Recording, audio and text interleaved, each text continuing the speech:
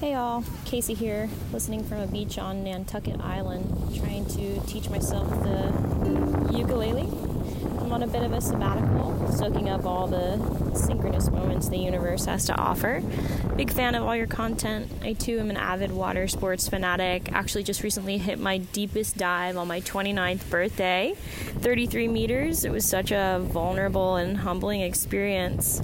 I fully appreciate your curiosity and have loved the evolution of the content lately.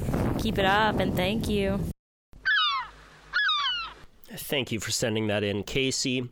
What is up, everyone? I hope that you are all having a fantastic day from wherever it is that you are listening to my voice. I hope that you are practicing good posture, whether you are listening to this podcast while driving, trimming weed, or cooking a nice filet mignon. Someone once told me that practicing good posture looks like you have an imaginary string attached to the top of your head, and it is lengthening you out. And I always liked thinking about it that way. I just got back from a little jaunt down to Mexico where I chased that last run of South Swells with some friends. I am eternally grateful to my longtime surf sponsor, Patagonia, for allowing me to go on these adventures. I then was home for one day and did a hiking trip out to the Sierras with my dad, my 71-year-old dad. He made it 8 miles through part of the Pacific Crest Trail with me, down to a secluded lake with no one around. It was absolutely gorgeous. It feels good. I feel like I'm finally getting my travel kits in order. And I'm learning that to go on adventures, it takes having a few of these kits ready to go. So when you decide that you're going to go camping, boom, 10 minutes, you are out the door. I recently hosted a couple short videos for Surfer magazine on my travel essentials, what I take to warm water destinations, what I take to cold water destinations, and I posted those videos on my Patreon page. So if you're interested in checking those out, you can click the link below this episode where I say buy me a cup of coffee on Patreon, and even if you don't want to donate to the podcast, you can check out the videos. I'm reading a great book right now that probably 10 people recommended to me, and the book has been sitting on my shelf for the last 6 months, and I finally opened it. The book is Barbarian Days, A Surfing Life by William Finnegan, and I dig it. As soon as I finish it, I will most likely put it on my book club. That's where I put all of my favorite reads. So you can head over to kyle.surf/book club to check out what I've been reading. I will give you a paragraph from Barbarian Days right now. Surfing always had this horizon, this fear line that made it different from other things, certainly from other sports I knew. You could do it with friends, but when the waves got big or you got into trouble, there never seemed to be anyone around. Everything out there was disturbingly interlaced with everything else. Waves were the playing field. They were the goal. They were the object of your deepest desire and adoration. At the same time, they were your adversity, your nemesis, even your moral enemy. The surf was your refuge, your happy hiding place, but it was also a hostile wilderness, a dynamic, indifferent world.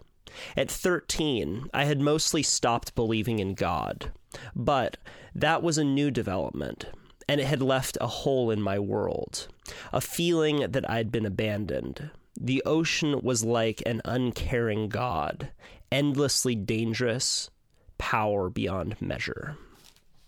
Whew. I love reading good writers. God damn, William Finnegan. I'm going to have to get you on the podcast. All right, I'm going to get this one going. This is with the CEO of Surfrider, Chad Nelson. he is a good dude. He made time for me as I was heading back up from Mexico. I stopped by his spot in Laguna Beach, and this was just one of those easy podcasts.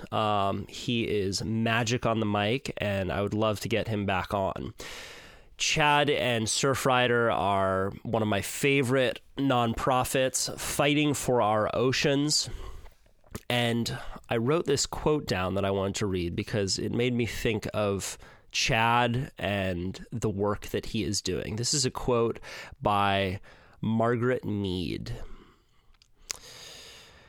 My greatest fear is that as we drift towards this blandly amorphous, generic worldview, not only will we see an entire range of human imagination reduced to a more narrow modality of thought, but we will wake from a dream one day, having forgotten that there were even other possibilities. It's a powerful one. As surfers and explorers of the natural world, we know that nature puts life into a more vivid view, and it shows us the possibilities not only of what is out there, but what we are capable of. And I love people like Chad who fight on behalf of nature, and thus fight on behalf of showing us our most honest reflections of ourselves through nature, right? That is what we get from it, ultimately.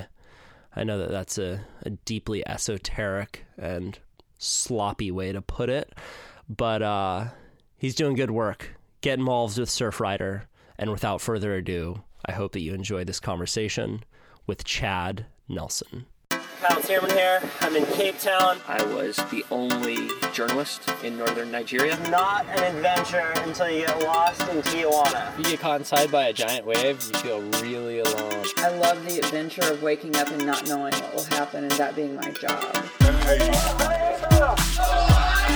I'm standing at a desert oasis right now. A lot of tourists don't see this part about Bali. Smiles and thumbs up. Welcome to the Kyle Tierman Show. That was pretty good. I did. Yeah? Yeah. I surfed my little local spot in Laguna Beach to remain nameless. Nice. Yeah. Laguna's got these bunch of great little waves that are finicky, tide sensitive, direction sensitive, and so nobody comes and surfs them unless you live in town. So Yeah, it's a beautiful spot. All of Southern California is really fun in South Swells. I like coming that's down our here. time. Yep. That's the time. Yeah, we went down, got a couple fun waves in Mexico, and there was like a whole week of swell. I'm tired now. Feels good. Surfed out? I'm surfed out. I'm sunburnt and surfed out, which is a good feeling to have. The best. Yeah, man. And now it's dying down. And are you getting back into work this week?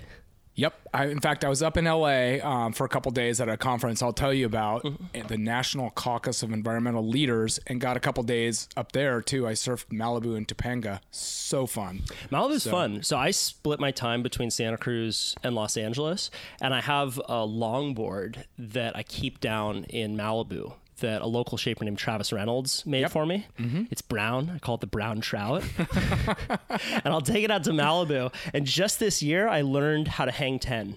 Nice. The first time. It was a big step in my surfing career.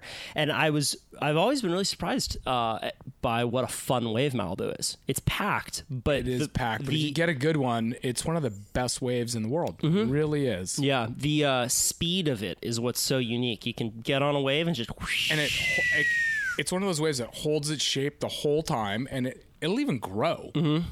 Yeah. It's like Scorpion Bay has that too, where all of a sudden you're like, wait a second, this wave's getting bigger. I'm halfway down the point. Yeah. There are a lot of points in the LA area. Like it's really interesting topography in LA. There are a lot of those canyons that have formed rivermouth point breaks out there. So there's Topanga and there's Malibu and all those that I hadn't really explored before just the last couple of years, because whenever I would come to Southern California, I would just blow right by down to San Clemente or something. Yep.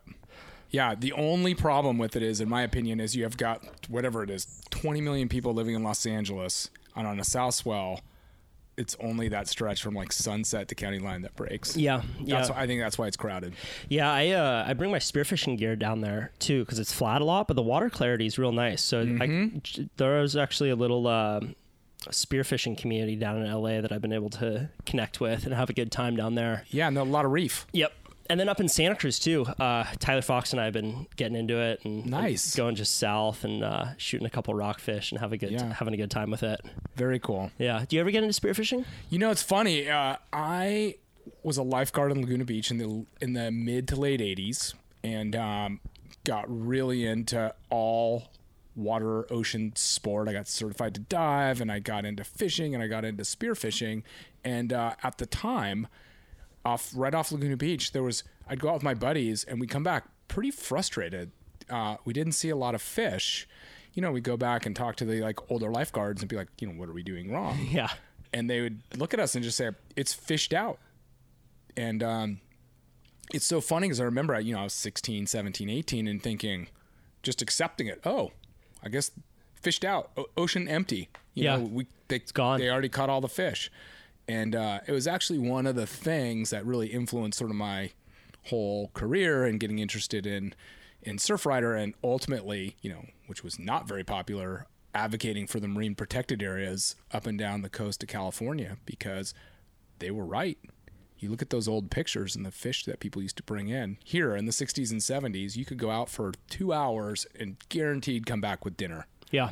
And, we'd go out there and catch some barely legal, calico bass, and that was it. And we'd be like, this is it? So yeah. It actually kind of turned me off to spearfishing, sadly. My kids have gotten back into it now. I've got 16-year-old identical twins, and they're out there, outside the edges of this marine reserve, because Laguna is now a marine reserve, and they're finding fish. Well, and it's an example also of how apathy is our greatest enemy, right? If it's fished out, it's not worth protecting anymore. It's gone. Yeah. And then you're not going to get involved. Move on, you're not going to do anything. Yeah. But it's also an example of how you had to dive underneath the water to really learn about that ecosystem. I think one of the problems that we face as surfers is that we're on top of the water. Yeah. So we're not seeing all the fish that dive below us. Whereas if you talk to a spearfisherman, they can tell you about populations, they can tell you about the abalone issues in Northern California and their urchin populations, because they're incentivized to learn about that. Absolutely. I mean, I think that's a problem with motivating the public to get involved in ocean conservation generally. You look out there and you're like, blue, glassy, nice sunset, everything's all good. Yep. Even if it's polluted, you can't see that. Yeah. What's the acronym? It's WIFM, I think they call it. What's in it for me? Yep. You know about WIFM? Yes. Yeah. But conversely, one thing that inspires me is how quickly populations can rebound when you give them a chance. Nature wants to live. And a place like the Monterey Bay, before it had a marine protected, before it was protected, was also fished out. And people were having those same conversations. I talked to older guys, and they said that the conversations back then were like, "Oh yeah, it's dead. It's over. It's over." Yeah, the sardine. The whole history of like the sardine canneries in Monterey, gone. But you're right. And here, so Laguna is one of a network of marine reserves up and down the coast of California, and I got beat up by all my buddies in town who are spear fishermen and fishermen when we were supporting this thing. And there was a lot of skeptics. And now it's been 5-6 years, and you can see the difference. Yeah. Teeming with life. You look under a rock and there'll be like 50 lobster under there. Yeah. Same with Monterey, man. I'm reaping the benefits of the hard work that the generation past put in to create areas where you can't fish, and then the populations will have spillover, and you got a thriving ecosystem. Yep. Yeah, it's pretty cool. And it's also nice to know that, even if we do screw something up, there's an opportunity to bring it back. Yeah, life wants to live. Yep. Just give it a shot. Yeah. So that was your first entree into environmental activism. was right here in Laguna Beach. Well, it was the awareness that there were problems. It was that, and then Orange County. Laguna Beach in the 70s was a pretty sleepy place. And Did you grow up here? Yeah. Cool. Yep. And Orange County just boomed. I think the population's gone up like 7 times since I was a kid. Wow. Irvine didn't exist. It was orange groves and strawberry farms and Orange County. It really was Orange County. And watching that change and watching the impacts that had, it used to be when you were a kid, if you were cut your hand, your mom would say, hey, go put it in the ocean. It'll make it better. Whether or not that was true, I don't know. But, now it's certainly don't surf after it rains for 3 days. So it's those are the kind of changes. Used to be a thing. No. Well, another thing that's interesting is how we're kind of, at least in my world of listening to a lot of podcasts with nutritionists on, they're now talking about the importance of biodiversity for our microbiome. Yes. Right. That like now it's coming to light that vaginal births are much more healthy because the baby can get inoculated by the vaginal walls, and that helps it's crazy. Create the microbiome. Going in the ocean, being out in nature can literally save you from autoimmune diseases and a lot of these diseases that we're facing now as a result of us living in a sterile environment. Right. Yeah, well, when my kids were little, you go to the preschool or the kindergarten, every kid has a bottle of Purell attached to their backpack, to kill bacteria, which, it's funny because we think of bacteria as being bad. Bacteria runs the world. Yeah, we are bacteria. Yeah, everything that breaks down on the planet turns back into soil or minerals or nutrients or oxygen is being driven by bacteria. So we vilified this small, tiny percentage of bacteria that can get us sick compared to the 99.99% of bacteria that are good and making the world run. Yeah, and making the case for environmentalism using the WIFM model is that biodiversity is good. Say it's good for your immune system. Getting out in the ocean is good for your immune system. Yeah. So it is cool to see a lot of the new information coming to light. Mm-hmm. You just hope that we can get the information out there as quickly as possible. Yeah, absolutely. And, we can get into the sort of politics of what's going on in our country. And, I was at this conference. It was the National Caucus of Environmental Leaders. It's been on my mind because it was really eye-opening. It was about 200 state legislators, mostly Democrats, but some Republicans in the mix. They're all focused on state-level environmental issues. And these state-level government people are pretty practical. So they're trying to deal with transportation issues and clean air issues and clean water issues. I feel like it's at the federal level, it's a little hypothetical. At the state level, it's real. Are they going to fund a project to improve light rail in Los Angeles or not? And, I felt like the people in the room were really pragmatic. This was not an ideological thing. This was, hey, what can we do, in Hawaii where there's fuel costs are high, every drop of fuel's imported. They're suffering the effects of climate change, whether that's bigger storms, there's that crazy flood in Kauai, sea level rise, and all these things. And they're like, all right, if we can clean our air, reduce climate change, and have a better transportation system, let's do that. And they're like, why is that a Republican thing or a Democrat thing? That's just a problem-solving thing, and I think that's one thing we should really, it would be nice if we could get past that environmental issues are liberal democratic issues, and if you're a Republican or pro-business, you're still breathing air. Yeah, right? And that's what these guys were saying. You want clean water, you want clean air, you want efficiency, you know? And so... Well, it's interesting how these issues become polarized by industry. Yep. Clean air, clean water, these should not be contentious issues, but people who stand to profit from deregulation, people who stand to profit from not needing to clean up their Superfund toxic waste dump, they will turn it into a left-right issue purposely. Yep.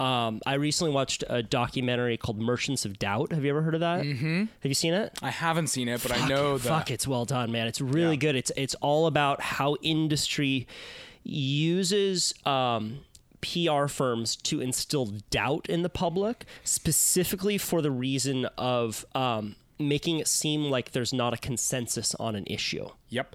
So the tobacco industry did Classic. this. They don't need to say, oh, smoking doesn't cause cancer. They just need to convince enough people that the jury's still out, right, that they'll still keep smoking. Do they know? I mean, climate change is obviously the other Yep. classic example. And the media plays a role because, you know, you're taught as a journalist to always present both sides.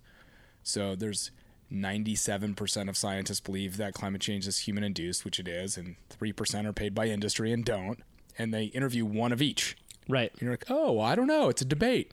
Yeah. You know, I remember, I can't remember if it was Colbert or one of those guys sort of talked about that. And they're like, all right, we're going to make this visual. So they had like 97 scientists on one side and 3 on the other. And they're like, this is what it looks like. Yeah. You know? Yeah, I saw a funny Instagram meme recently. It said, if you're a journalist and one person says it's raining outside and the other person says it's sunny, it's not your job to report both sides. It's your job to go outside and see what the weather's like. Look. Yep. Yeah. So what were you doing at this conference? Like, what were you representing? Were you speaking there? Were you just listening? What was your role there? I was on a panel on offshore oil drilling. And so the Trump administration in January opened up, well, I guess if you rewind, in 2017, Trump signed an executive order to ask the Department of Interior, that controls offshore drilling in America, to sort of maximize the opportunity for oil drilling around the country. The Department of Interior in January released a plan with their intent to open up 90% of U.S. waters to offshore drilling. So this is everything from Maine to Florida, the rest of the Gulf, the eastern side of the Gulf that hasn't been drilled, from the Mexican border in California to the Arctic. And that launched a process by which they're going to start trying to come up with a plan and a map to where to drill, you know, off our coast. So Obama had actually proposed this on the Atlantic coast in 2015, and we and Oceana and others organized on the East Coast. And I think as a result of that organizing, shut that down. It's just like we were talking about these corporate interests. It's really good for the oil companies, terrible for coastal communities. So if you're in North Carolina on the Outer Banks and you've got a restaurant or you've got a hotel, huge tourism, or here in Laguna Beach or where you are in Santa Cruz, oil rig off the coast is not going to benefit you if it spills, which it inevitably will, or right. all the infrastructure, air quality, everything goes with it. It's going to take your coastal tourism business and, knock it down. So it's fascinating. As a result of that fight, and I think the ills of offshore drilling, actually almost every coastal state, the governors of every coastal state, with the exception of 3, are opposed to this plan. So you've got Maine, which I don't think they'll ever drill for oil up there. There's not a lot. Alaska, which is kind of a case unto itself, and Georgia, which is undecided. So these state, it was encouraging to see these state, senators and state representatives are like, what can we do as a state if we don't want to see this plan go through? What are our options? So that's what we were talking about. All states own the first 3 miles of ocean off their coast. And then the rest, from 3 miles out to 200 miles, is something called the exclusive economic zone. That's U.S. waters, and that's federal water. So the states have this thin little ribbon along the edge that they control. So they're trying to figure out how to use that ribbon to protect their states. Fascinating. So can a state supersede a federal order if Secretary of Interior Ryan Zinke says we're pushing through, we're going to open up 90% of U.S. waters for drilling? How does a group like you and how does the governor who you're working with go about fighting that? Yeah. We're trying to fight it on multiple levels. One is educating the public, so they're calling the representatives, telling the government they don't want it, But if you look at Bears Ears, like 99% of the comments were in opposition to it, and they did it anyway. So we're doing that. But at the end of the day, there's a couple different things states can do.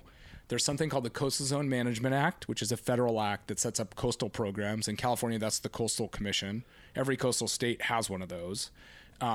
There is part of that law says if you have a certified coastal program by the federal government, there's something called consistency. So that means that what the federal actions are in the federal waters, which is everything outside of 3 miles, has to be consistent with what the state's doing in their 3 miles. Okay. So that presumably the state, you can't do something in the federal waters that would negatively impact what the state's trying to do in the state waters. Right. So that's one potential method, and it hasn't really been tested. So, the sort of legal minds in the states and in the environmental community are sort of looking at that as a tool to do this. The other thing that's happening, which is really pretty clever, and California's looking at it, New Jersey's done it, and Delaware's done it, which is they're like the state of California, all these states own the seafloor out to 3 miles. So what they're saying is, all right, we will not allow any oil infrastructure to cross this 3 mile ribbon of seafloor, and you can't come into our ports and unload your oil or build any infrastructure in our ports. So it makes it more expensive for them So if you they have want to. you have a rig 10 miles offshore, and you can't bring it in anywhere along the 1,100 mile California coast. You got to take the long way around. It's going to make it really expensive and difficult. So it's pretty fascinating. So that's kind of what I think. California has a bill right now that could pass that would, restrict any oil drilling infrastructure in California sort of seabeds or waters, and like Delaware, New Jersey, and that would make it pretty tough. Yeah, but it makes sense that states would be opposed to this because the rest of their industries suffer as a result of oil drilling. Like, so California, for example, if a bunch of oil rigs set up shop outside of Santa Cruz, the restaurant industry suffers, tourism suffers, but Exxon or whoever puts those oil rigs in isn't going to be negatively impacted by the destruction of a local economy. No, they don't care. They don't care. Yeah. Yeah, it's interesting to put it in the through the prism of incentives. Yeah, absolutely. Well, and it's interesting. Also, I mean, this really brought it home for me. In 2015, in May of 2015, there was a spill in Santa Barbara, the Plains All-American Pipeline spill that dumped about 140,000 gallons of oil into the water of Refugio State Beach. And I actually talked to Chris Malloy, your pal, Patagonia ambassador. Yeah, Chris is great. I've had him on the show. Amazing guy. Yeah. And he called me, and he was incredibly distraught. It was really interesting. I mean, he was just these swirling emotions. He told me he knows every nook and cranny of that reef. That was the place he grew up snorkeling. And he's like, I know the fish. I just love that place. And now it's been destroyed by this oil spill. And he was angry. He was devastated. Just this swirl of, he's like, I'm not really a violent person, but I feel like I want to go down there and hit somebody. And yeah, and I was talking him through this, and he's like, what can I do? And it was interesting because I was like, this is the sad part. I was like, there's actually nothing you can do. Once these things spill, toothpaste is out of the tube. You're like, you can't really go clean it up. I mean, people do. It's a hazmat site. That oil's toxic. So you shouldn't go down there, and they won't let you in many cases go down there and clean it up. It's like the guys in the white Tyvek suits mopping it up. And the damage is kind of done. I mean, we can, the lawsuit for that 3 years later is just starting, and there's efforts to get money and do restoration and all those things, which are good and important, but it's so frustrating the minute it happens. Yeah, what do you do? So how did you win the battle in 2015? Yeah, I mean, it was classic, good old-fashioned grassroots organizing. So this was a proposal basically from Florida up to roughly D.C., Delaware. That was the area that was being considered. There's an area in the Arctic too. And, but we were focused on this area in the mid-Atlantic. And, we got out and started educating the public. Our chapter network started, hosting meetings, talking about the negative impacts of offshore drilling, why this is a bad idea. The coastal tourism economy is bigger than the oil drilling economy could ever be. So this isn't really about jobs. Here's what oil spills do. Here's what the infrastructure does. So just getting people okay, this is bad. And then we started organizing in communities. And so we were passing local resolutions in communities. So the city of Carolina Beach, small city just south of Wilmington was the first one, and they passed a resolution in opposition to drilling. And we went to Wilmington, which is the biggest city on that North Carolina coast, and got them to pass a resolution. And we started passing these resolutions, and they started from Florida all the way up to DC. We started like closing, getting more and more and more of these coastal communities to say no. At one point, we had 100% of the coastal communities in South Carolina passing formal resolutions in opposition to drilling. And what that does is the governors in some of these states were pro-drilling.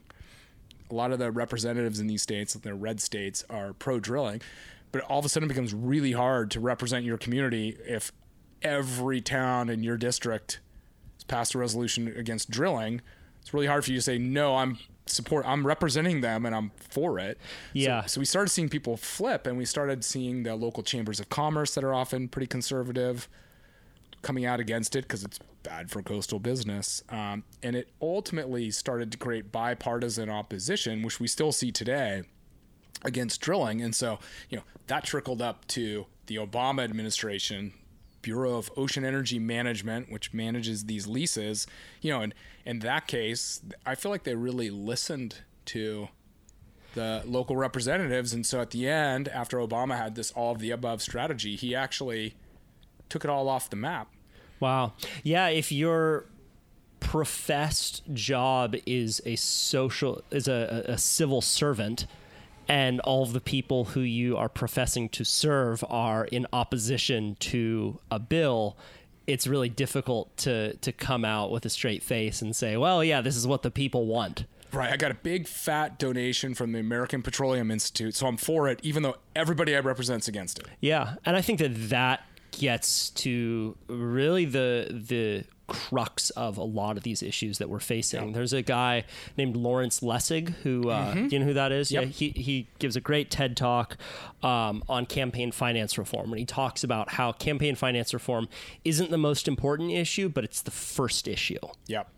And the more that I get into these conversations, the more I find that that stream just always trickles back up to asking the questions of, how are these representatives, quote unquote representatives, getting elected? Because typically the politician who can raise the most money for a campaign is going to get elected. And Lawrence Lessig talks about how when these politicians are sitting in office, they will spend 30 to 70% of their term.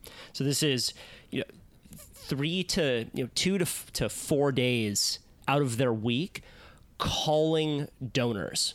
Yep. Physically calling donors and getting them to give money.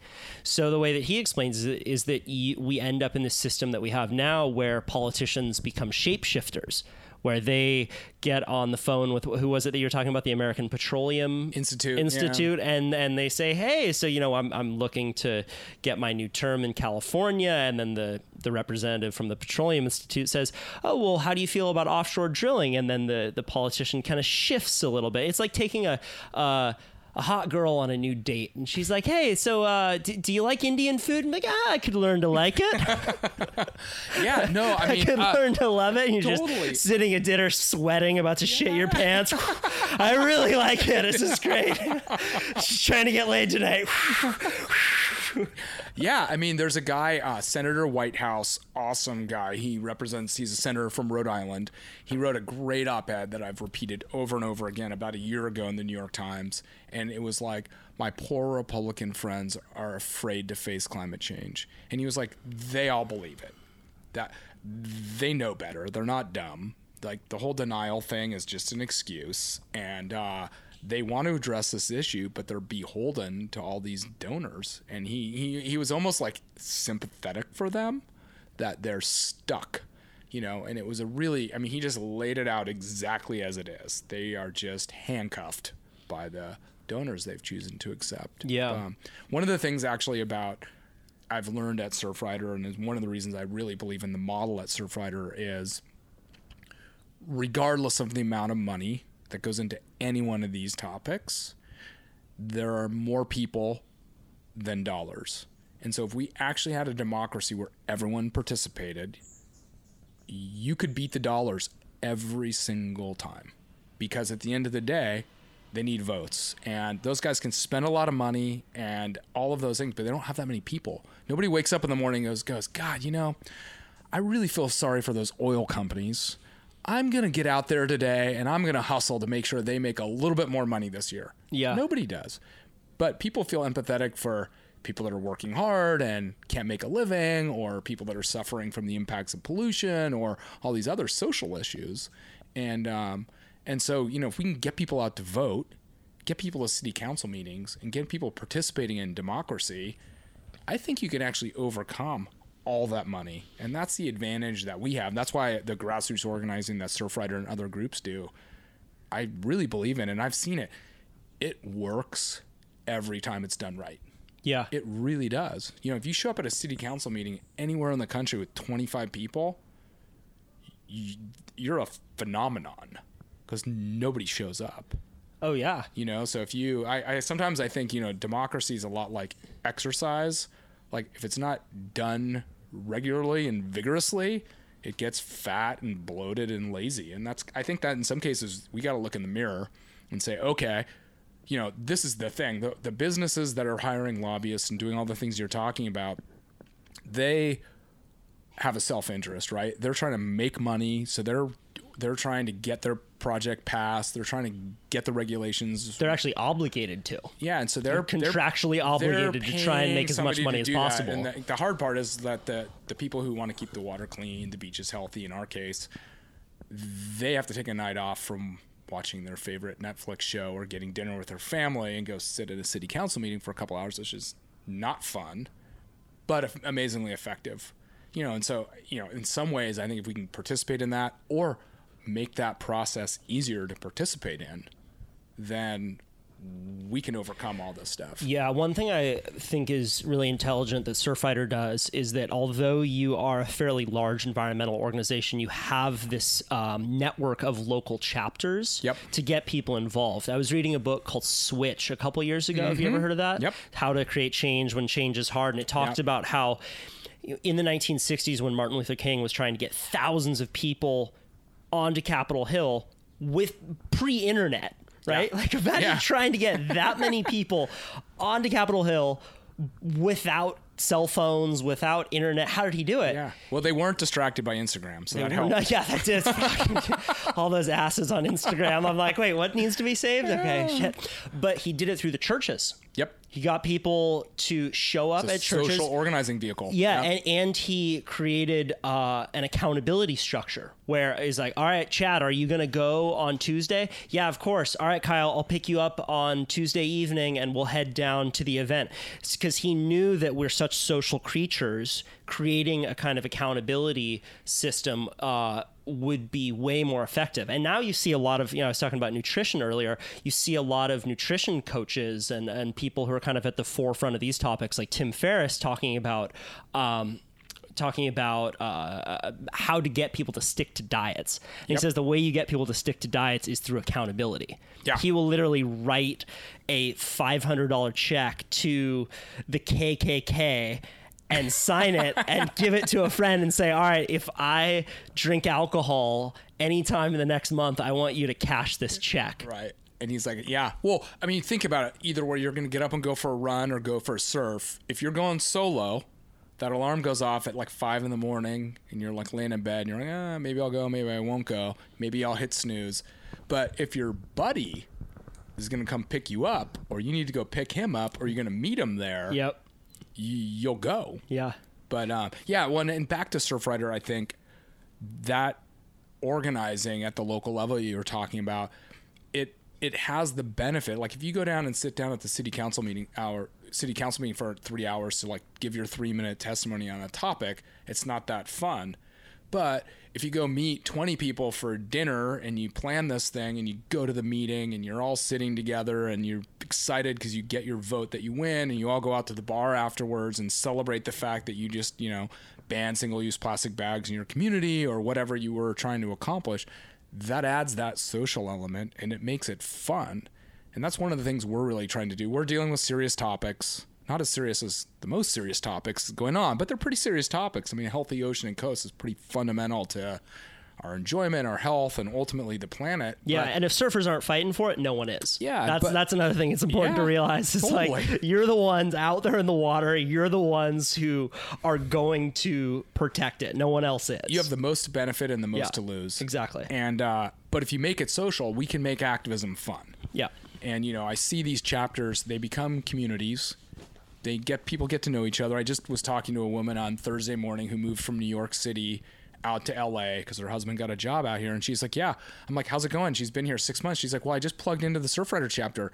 I knew they were going to be like great, like-minded people. And so she's like, it's been a pretty easy transition. But it's that social and community element that makes this work Yeah. a lot more fun than it otherwise would be. Yeah, I was blown away about a year and a half ago. I went down to San Luis Obispo for the California Coastal Commission meeting, and I made a short film on the firing of Dr. Charles Lester. Yeah, I remember that. Yeah. And there were thousands of people that showed up. Yeah. And Surfrider had a booth there, and a number of other local environmental organizations, and it was a ton of like-minded people. Yeah. So to show up and see how democracy works in action does flex that muscle that you're talking about. It does. And it's interesting. If you look at the history of the California Coastal Commission, in the 70s, there was a couple things that triggered it. One was the 1969 Santa Barbara oil spill, massive, I can't remember, 3 million gallon spill, closed beaches. It was huge national catastrophe. So there were oil rigs in the 60s off Santa Barbara. I didn't know that. That's when they first started.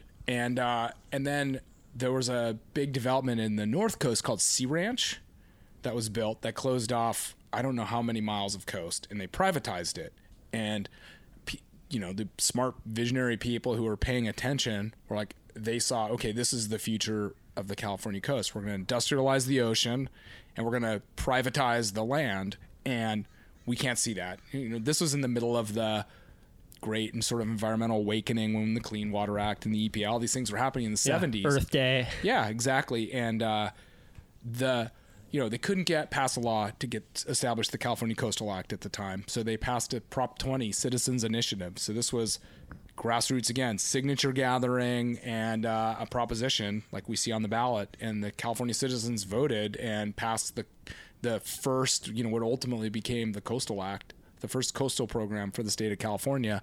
And that mandated beach access and control of development and all these things we see here. And then once that was established, they came back and passed the Coastal Act, which set up the Coastal Commission we have today. So it really was driven by the public of California who wanted to see this coast protected for everyone. So what does the California Coastal Commission do? The California Coastal Commission regulates development along the California coast. There is a zone that actually varies in distance from the coast called the coastal zone. So there's a line along the shore. It could be a mile in, it could be 10 miles in. And inside that strip of coast along the California coast, the Coastal Commission has regulatory authority over development.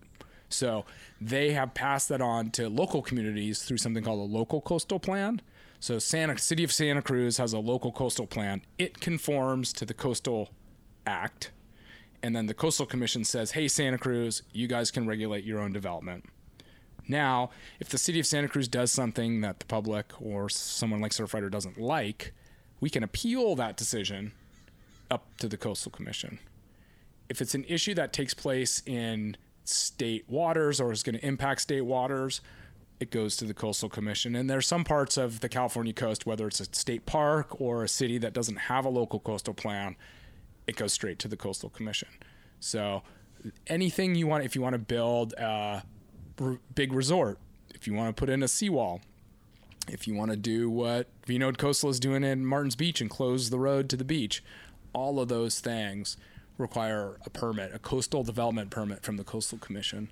And the Coastal Commission has a series of very specific sections in it, that section 30253, which mandates what you can do with a seawall, and all these section on access, and so on views, all these components. Right. We were talking before we went on about Baja and how now there are massive stretches in northern Baja where there's no coastal access. Yep. And I think that for someone like myself, before I went to this hearing down in San Luis Obispo with Charles Lester, I had never thought about coastal access, really. Mm-hmm. I always thought that it was my God-given right to go down to the beach. It's just there. And after that meeting, I started thinking about these various areas along the coast that are privatized. Down in Baja, a ton of it's privatized. Yep. A hotel developer will come in and they will make it only possible for hotel guests to have access down to the beach. And I realized that, like, man, if it wasn't for some of these decisions made in the 70s, we might not be able to get to the beach anymore. Absolutely. There's, one of the groups we work with and I adore is Wild Coast. Yeah. Based down in San Diego. They do a ton of work in Baja. And I was with Serge Dedina and Zach Plopper, the two guys there, and we were going down to Rosarito for a little conservation conference. It was actually the Global Wave Conference that we did in Santa Cruz a few years back. And they took us on a field trip, and pretty much from the border at Tijuana all the way down to Ensenada, there's almost no access. And if you know it, maybe you can find a little place to sneak in or out. So it's like I don't know how many, K55, so 55 kilometer, 30 mile stretch with no access unless you own a condo, know a friend, or stay at a hotel. Right. And I think if it wasn't for the California Coastal Act, there's a very good chance that the California coast would look like that. So imagine if from San Diego to Santa Barbara, you couldn't go to the beach unless you knew somebody. It'd be terrible. Yeah. So what do you think about, I mean, these are kind of, we're entering into the waters of privatization and deregulation. And these are topics that are on the forefront now. I mean, a lot of people think that we should deregulate everything and let the free market decide. I'm not the most educated person in the world on this subject, but it is fascinating to me. One thing that I think is a problem with that model is that industry will externalize its costs however possible. And by that, I mean that like Exxon won't pay for the oil spill, or, they will climate change or the climate change, and we don't necessarily value nature correctly. I was talking about how a biodiverse ecosystem can help you ward off autoimmune diseases. We don't equate that, or we don't factor that into the equation. I know that I'm kind of just spraying a lot of topics at you now, but I think that it's an interesting one to explore. No, it is. I mean, and obviously with the Trump administration, their whole thesis is reduce regulation and improve the economy. Let's get business back. I think it's actually just a corporate handout. But, and I was at this caucus of environmental leaders, there was a bunch of people from California who were there, and they made a point, which is a really good one, which is California has been a leader on sort of reducing carbon and, limiting emissions. How have we been doing that? We passed a bill, Senate Bill 350 this I think was in the Schwarzenegger era, to set up a cap and trade program. So what this means is they say the total amount of carbon that can be emitted is at X level. Yeah. And you can trade so you get basically credits to emit carbon if you're if you're an oil refinery or whatever business you have, and you can actually, those become like monetary, like poker chips. So you can buy and sell those. It creates a carbon market. Okay. So you can buy and sell those. So if you install really efficient technology and you reduce your carbon emissions below the cap, then you can sell your carbon credits to somebody else. Okay. So the idea is it's kind of a mix of a sort of capitalist approach, which is we're not going to tell you how much carbon you could emit. We're going to tell you that this is how much can get emitted as a state. You guys sort out who gets it. So if you're a really polluting industry, presumably you can pay and buy a bunch of carbon credits and continue to pollute, whereas other businesses will say, hey, I'm going to get efficient and save money, and I'll sell my carbon credits. So that's what California's done. And, there's something called the Renewable Portfolio Standard, which is the goal for what percentage of your total power will be created by renewable energy. We set a goal in California to hit a number by 2020. We've already hit it. So they're out in front of this standard to, get off carbon emitting power sources. It's fantastic. And meanwhile, California this year became the 5th largest economy in the world. It's literally just, I think it's China, Japan, the United States, and one other European country. It might be Germany. And then the state of California. That's crazy to think about. It is crazy. And so, these elected officials, and I agree with them, were like, hey, California is showing that you can regulate these industries, which, by the way, makes the air we breathe clean. It makes kids in LA not get asthma. It's like good for us. It's reducing. It's good for us. It's healthy. Yeah. We're not poisoning our public. Yeah. That's good. And we're reducing our part of the carbon footprint that's warming the planet, that's causing heat waves and fires and all the things we're hearing about like this summer, while growing our economy. Yeah. My mom grew up in LA, and she talked about the smog in LA before smog checks were put in place. Yep. And you couldn't see up the road. Yeah. I grew up here in Laguna Beach, an hour south of Los Angeles, during a time when the state was not nearly as crowded as it is now. And I remember vividly my brother and I, on hot summer days when we had the Santa Anas, which would push all the smog back west, I'd lay in bed at night coughing with this like asthmatic cough. And it was horrible. Because once you started coughing, you couldn't stop. And that was from running around as a kid on a bad air day. And that doesn't happen anymore. Yeah. It's awesome. And then, the California Air Resources Board, CARB, they are another one of these like really powerful regulatory agency that business loves to hate, that cleaned up the air. So Wow. my kids don't have that. So let's make the opposite argument here for deregulation. Yeah. Are there places that you can see where regulation has run amok and caused an economy or an area to suffer? What's the opposite argument here? That's a good question. I mean, and I think there's balances to be had. I don't know a ton about it, but I know a lot of people in the financial industry complain about Sarbanes-Oxley, which is all the regulations that got put in after the banking crisis. And a lot of people have left that industry because they're like, I just fill out paperwork now. So I don't know enough to know if that was overkill. The Coastal Commission is criticized because it is really bureaucratic. And one of the things I think they've done maybe at a disservice to themselves is they sometimes pick on the little guys.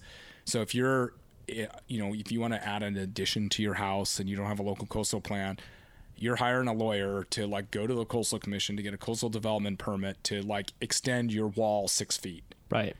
Maybe that's overkill, whereas they should be focusing on these big issues, not these little issues. Okay. And I think, in theory, the free market sounds great. And I think that the key is it's theory.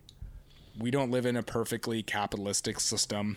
There's, it's Marxism, capitalism, all these things work perfectly in theory, and then you get to reality, right? So we have this weird blend here. It's part of in America where we have, when's the last time you built your own road? You didn't. Somebody built it for you, right? That's socialism. Medicare. We have all these things that are community benefits. Fire department, police, lifeguards, which we take for granted. Those are all forms of socialism, right? We all pitch in via taxes, and then we get these services that treat everybody. And so I think, this concept of deregulate will unleash business. It may have some short-term benefits until you get a Flint, Michigan, or whatever it is. People start getting poisoned because we don't have health regulations on chicken, or so it's like I think in concept it's all about this balance, and if you take it one extreme or the other, you're not going to get what you need. Yeah, I did a documentary a number of years ago in Hawaii on the GMO issue, and I learned a lot about the precautionary principle. Mm-hmm. This is the assumption that a lot of Americans have that we operate under the precautionary principle, meaning that if it's dangerous, industry won't put it on the shelf. Yep. Right. But in reality, the way the U.S. operates is that it will get put on the shelf until enough people die. Right. No. Other countries in Europe operate under the precautionary principle, and it's much more difficult to get a product on the shelf that might give you cancer down the road or give your kid autism or something like that. But if you don't understand it, play on the safe side. Right.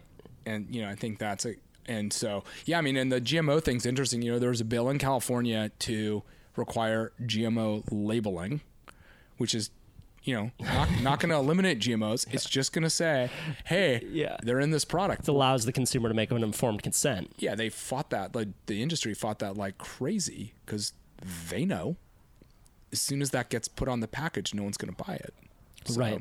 Yeah, and one of the reasons that industry operates in Hawaii is because they have very lax environmental laws. So a chemical like atrazine can be tested on crops in Hawaii, and it can't be tested in Europe or even in other states. Right. Yeah, the other thing about the GMOs that I understand in Hawaii, which is kind of interesting, is the Hawaiian Islands are the most geographically isolated land on the planet.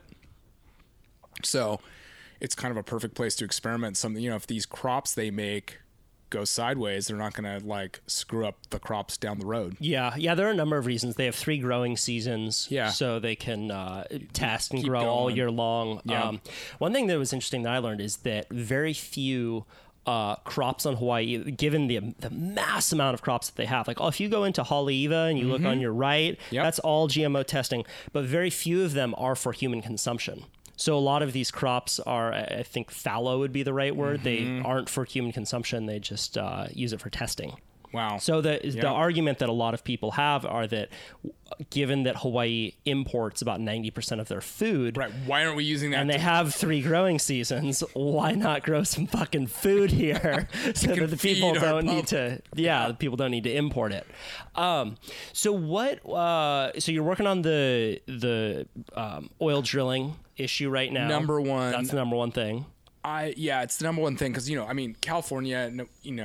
California and the country actually over the last 10 or 20 years has actually made a tremendous amount of progress on our coast. We should be really proud. Santa Monica Bay is cleaner than it ever was. It used to be really polluted. Gila Bay and others deserve credit for that. We've established better fishing regulations, these marine protected areas, so we're watching the marine ecosystem get healthier. There's a lot of success stories the Coastal Commission has done. Back to the Coastal Commission for a second, the amount of the value of coastal property in California and the amount of money to be made and the development pressure that's on our coasts, the fact that we've been able to balance that and have what I think of as a relatively healthy coast with access and beaches is extraordinary. And, that's the Coastal Commission. There's all these great things. There's a great book by a guy named David Helvar called The Golden Shore. Yeah, I know David. Yeah. Yep. And that book's sort of a really optimistic tale of sort of what's happened to the California coast. And I believe, I agree with him. We've done great things. And to undo all of that by putting in these oil rigs would just be such a disaster. So that's why it's our biggest fight. It's like, I think it would threaten all the good things that have happened. Yeah, it's a small seam between society and the wild that we value arguably more than any other in the world. Yep. There's a reason why it costs so much to live in a house on the beach. Yeah. Jay Nichols, Blue Mind. Oh yeah, Wallace J. Nichols. He's one of my favorites. What does it do for us? These are conversations that that Wallace J. Nichols argues for, that there is this intrinsic value that water gives to us. There's the well-being. How does it make you feel when you put your toes in the sand, and what value does that give to your life? Yeah, absolutely. And I think, what he's done, which is cool, is he's, in some ways it's pretty obvious because the oceanfront row costs the most money. So economics is telling us that we like that more than other places. And we all love to go to oceanfront restaurants and resorts, and beaches is the number one tourist destination in America. But what he showed is that there's actually measurable, you can look at people's brains and actually measure sort of like the flood of like calming hormones or whatever it is. Yeah, that blue chemicals mind. that flow into your brain when you're on the beach. Yeah. And so, we obviously love our coasts. If you look at a map of the United States at night, a satellite map of the United States at night, it pretty much is an outline of the country. Yeah. Because we're all living along those little edges. I think 40% of the U.S. population lives within the first 30 miles, 10% of the coast. That's crazy. Yeah. Cool. I'm going to let you go soon, but are you guys involved in plastic pollution as well? I know that's Yes. kind of hit the forefront on the national stage just recently. It really People has. keep hitting me up and like, do you know that with plastic straws being banned, the disabled community is not going to be able to get their plastic? I'm like, I don't know. That's been an interesting backlash. It's super interesting. Yes, we're doing a ton And maybe of work that's an on- example of regulation. Yeah. You know. Well, I think that's I'll get into that in a second. Yeah. So the plastic thing is a big deal. It's actually one of these things that's really encouraging because it's, I don't know if you read The Tipping Point from Malcolm Gladwell back in the day, but it's tipped, right? It's gone from an issue. I mean, Surfrider's been working on this issue for a decade, and all of a sudden, for a long time, people are like, what are you talking about? And all of a sudden you see all these corporations, right? So you just saw, airlines like Alaska Airline and the Marriott and all Starbucks getting rid of straws and plastic. So there's this increased awareness. So it's hit the public consciousness in a big way, which is fantastic because we are dumping so much plastic into the oceans. And it's a fossil fuel product. I mean, and it's unsustainable in so many ways, which is great. And so you're seeing straw bans, which is, straws are really just the gateway drug to plastics, I think. Right. Because straws alone are not going to save the world, but it's a start. And I think the backlash from the disabled community about the straws was, I think there's a couple interesting things about that. One, it's a good wake-up call for the environmental community to say, hey, look, you can't be so sort of myopic and singular focused that it's me and the oceans without trying to think more broadly about how your actions might affect other people. So I think that's a great wake-up call. Hey, when we pass this A, B, or C regulation, what unanticipated impact may that have? So I think that's a good call. On the flip side, hey, look, we have handicap parking places. We have ADA, American Disabilities Act accommodations, as we should, so that there's ramps and other things so that people who with less ability can get around the world, which I think we all agree is a good thing to do. And so I think this is another case where it's pretty easily fixed. We just provide exemptions for straws. So every restaurant should have a bucket of straws, just like they should have a ramp to get in. And those straws can be used by people who need them. Yeah. Yeah, and I think that if only the disabled were the people using straws in the world, that would be good. We would be just fine. Yeah. It is exciting to see the conversation hit the national stage, and also exciting to work through a smaller issue like the fact that disabled people do need plastic straws, and work with people under the same good intent. I think that's the key here, right? Is that there are certain people who bring up well, disabled people need straws, bro, and their intention is to paralyze the conversation, right? Rather than address a legitimate need. Address a legitimate need and say, all right, we're creative. We've built Teslas. We've built, solar panels that can take sun energy and convert it into, energy that will power your house. Okay, I think we can figure this one out. Yep. And I think just the wake up call, and, there's been another really interesting debate in California about affordable housing. Mm-hmm. So we don't have enough housing in California, and it's expensive for people to live here. And, one of the conflicts we've heard is, well, the environmental community, this is maybe a classic case of your regulation issue, is trying to stop overdevelopment of the coast or overdevelopment. But that's one of the reasons, that's one of the things that's driving the housing shortage. So we need to make the regulations more lax to free up the opportunity to build more housing in more places to try to, accommodate that shortage. So it's another case of sort of these issues, because there's certainly an argument to be made, and I think it's somewhat fair, that we've turned our coasts into these elite playgrounds where you have to be, insanely rich to live there, whether it's Laguna Beach or Santa Cruz or San Francisco or La Jolla. And if we want to break down that sort of and make that more fair, what do we do to do that? Yeah, but takes nuance. I want to just be on a team and put my fucking flag in the sand. It's the Democrats. They're the problem. Hell yeah, man. Well, where can people get involved? And at Surfrider, you guys are doing great work. I'm involved with your organization. We appreciate it. And so check it out. 80 chapters around the country. So there's probably some group in your coastal community if you're on the coast. Surfrider.org has a link to all of those chapters. So get involved locally. You can support us through a membership. Right now we have about 50,000 members. There's 3 million surfers in the United States, best guess. If we could get 10% of surfers to join Surfrider, we'd have 300,000 members.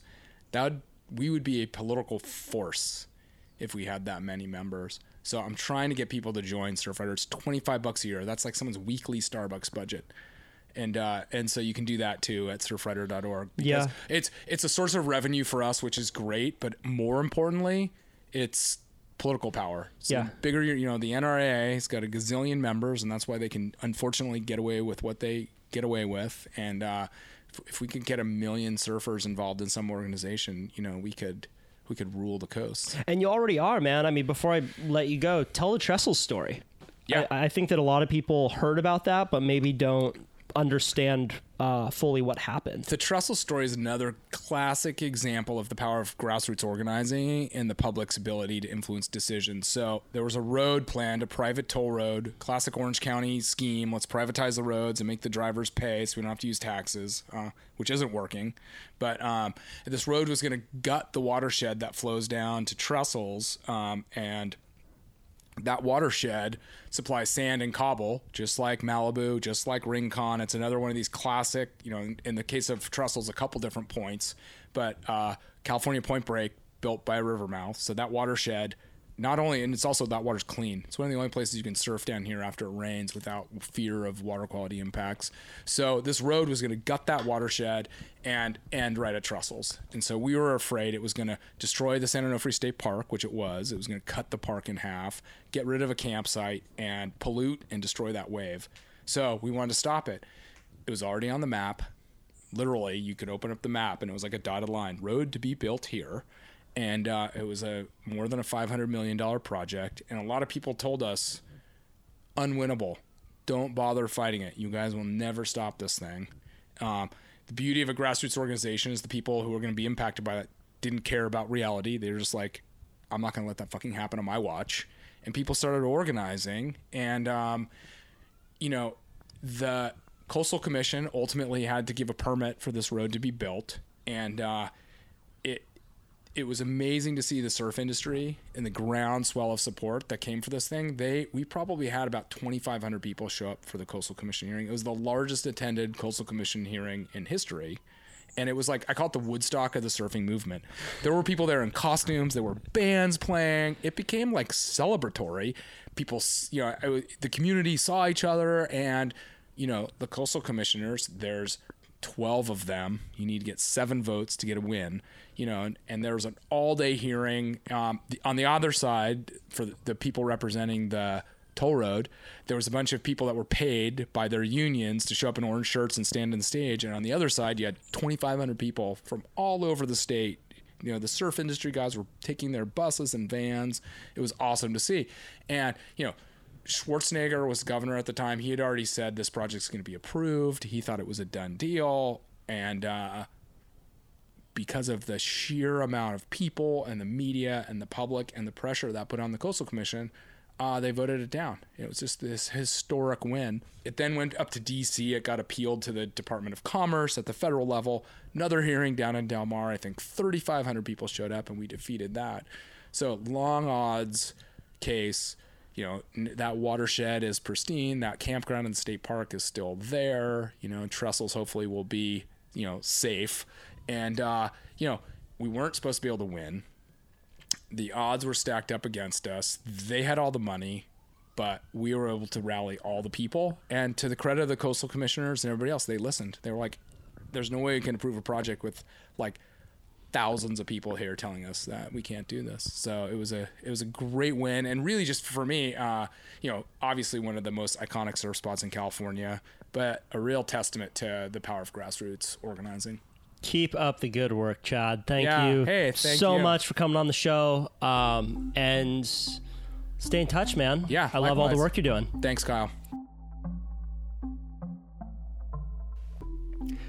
That's our show. I'm going to play you out a song as well as a voice memo from a band called Weak Knees. I will link to their Instagram page and band page in the show notes below. If you are a musician and you want your music played at the end of this show, you can email it to info@kyle.surf. That's info@kyle.surf, and I would love to play it. Also, if you want to send a voice memo in, you can record it on the Voice Memos app on your phone and email it straight from your phone to info@kyle.surf. Just let us know who you are, where you're listening from, something you're excited about these days. You're kind of addressing it to the audience more than me. So yeah, whatever you want to say. If you got a beach cleanup, if you want to send some words of inspiration, or just let us know how you're doing. If you need some help, whatever, send it in. I love playing these. Finally, this is an ad-free podcast, so if you get value out of it, please consider donating a few bucks a month. You can do that on my website, kyle.surf, or just click the link below this podcast. It says, buy me a cup of coffee on Patreon, and I so appreciate all of you who do that. If you don't have money to donate, totally no worries. It also really helps if you give this podcast a rating. It takes a minute to do it, and what it does, it really helps me get guests on the podcast, because if they look and they see a bunch of 5-star ratings, a bunch of people saying nice things about the podcast, they're more willing to come on. So it helps all of us, helps me keep bringing you these shows every single week. All right, get outside, get in the water. Hope you're having a beautiful day.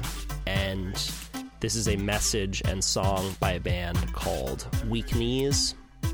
I'll see you next week.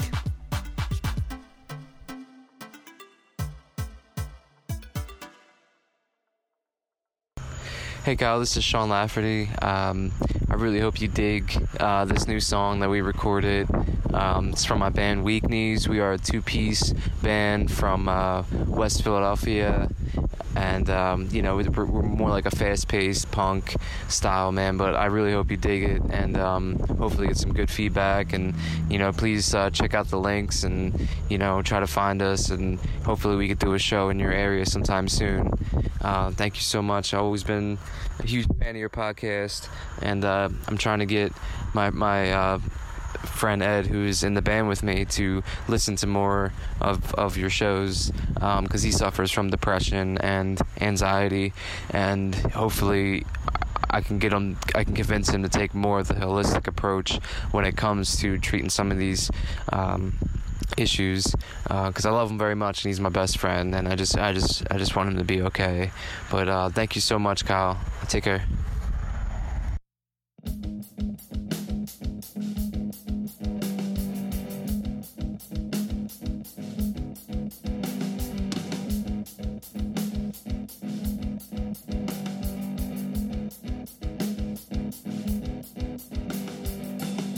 I've been dancing all night on this hay fever.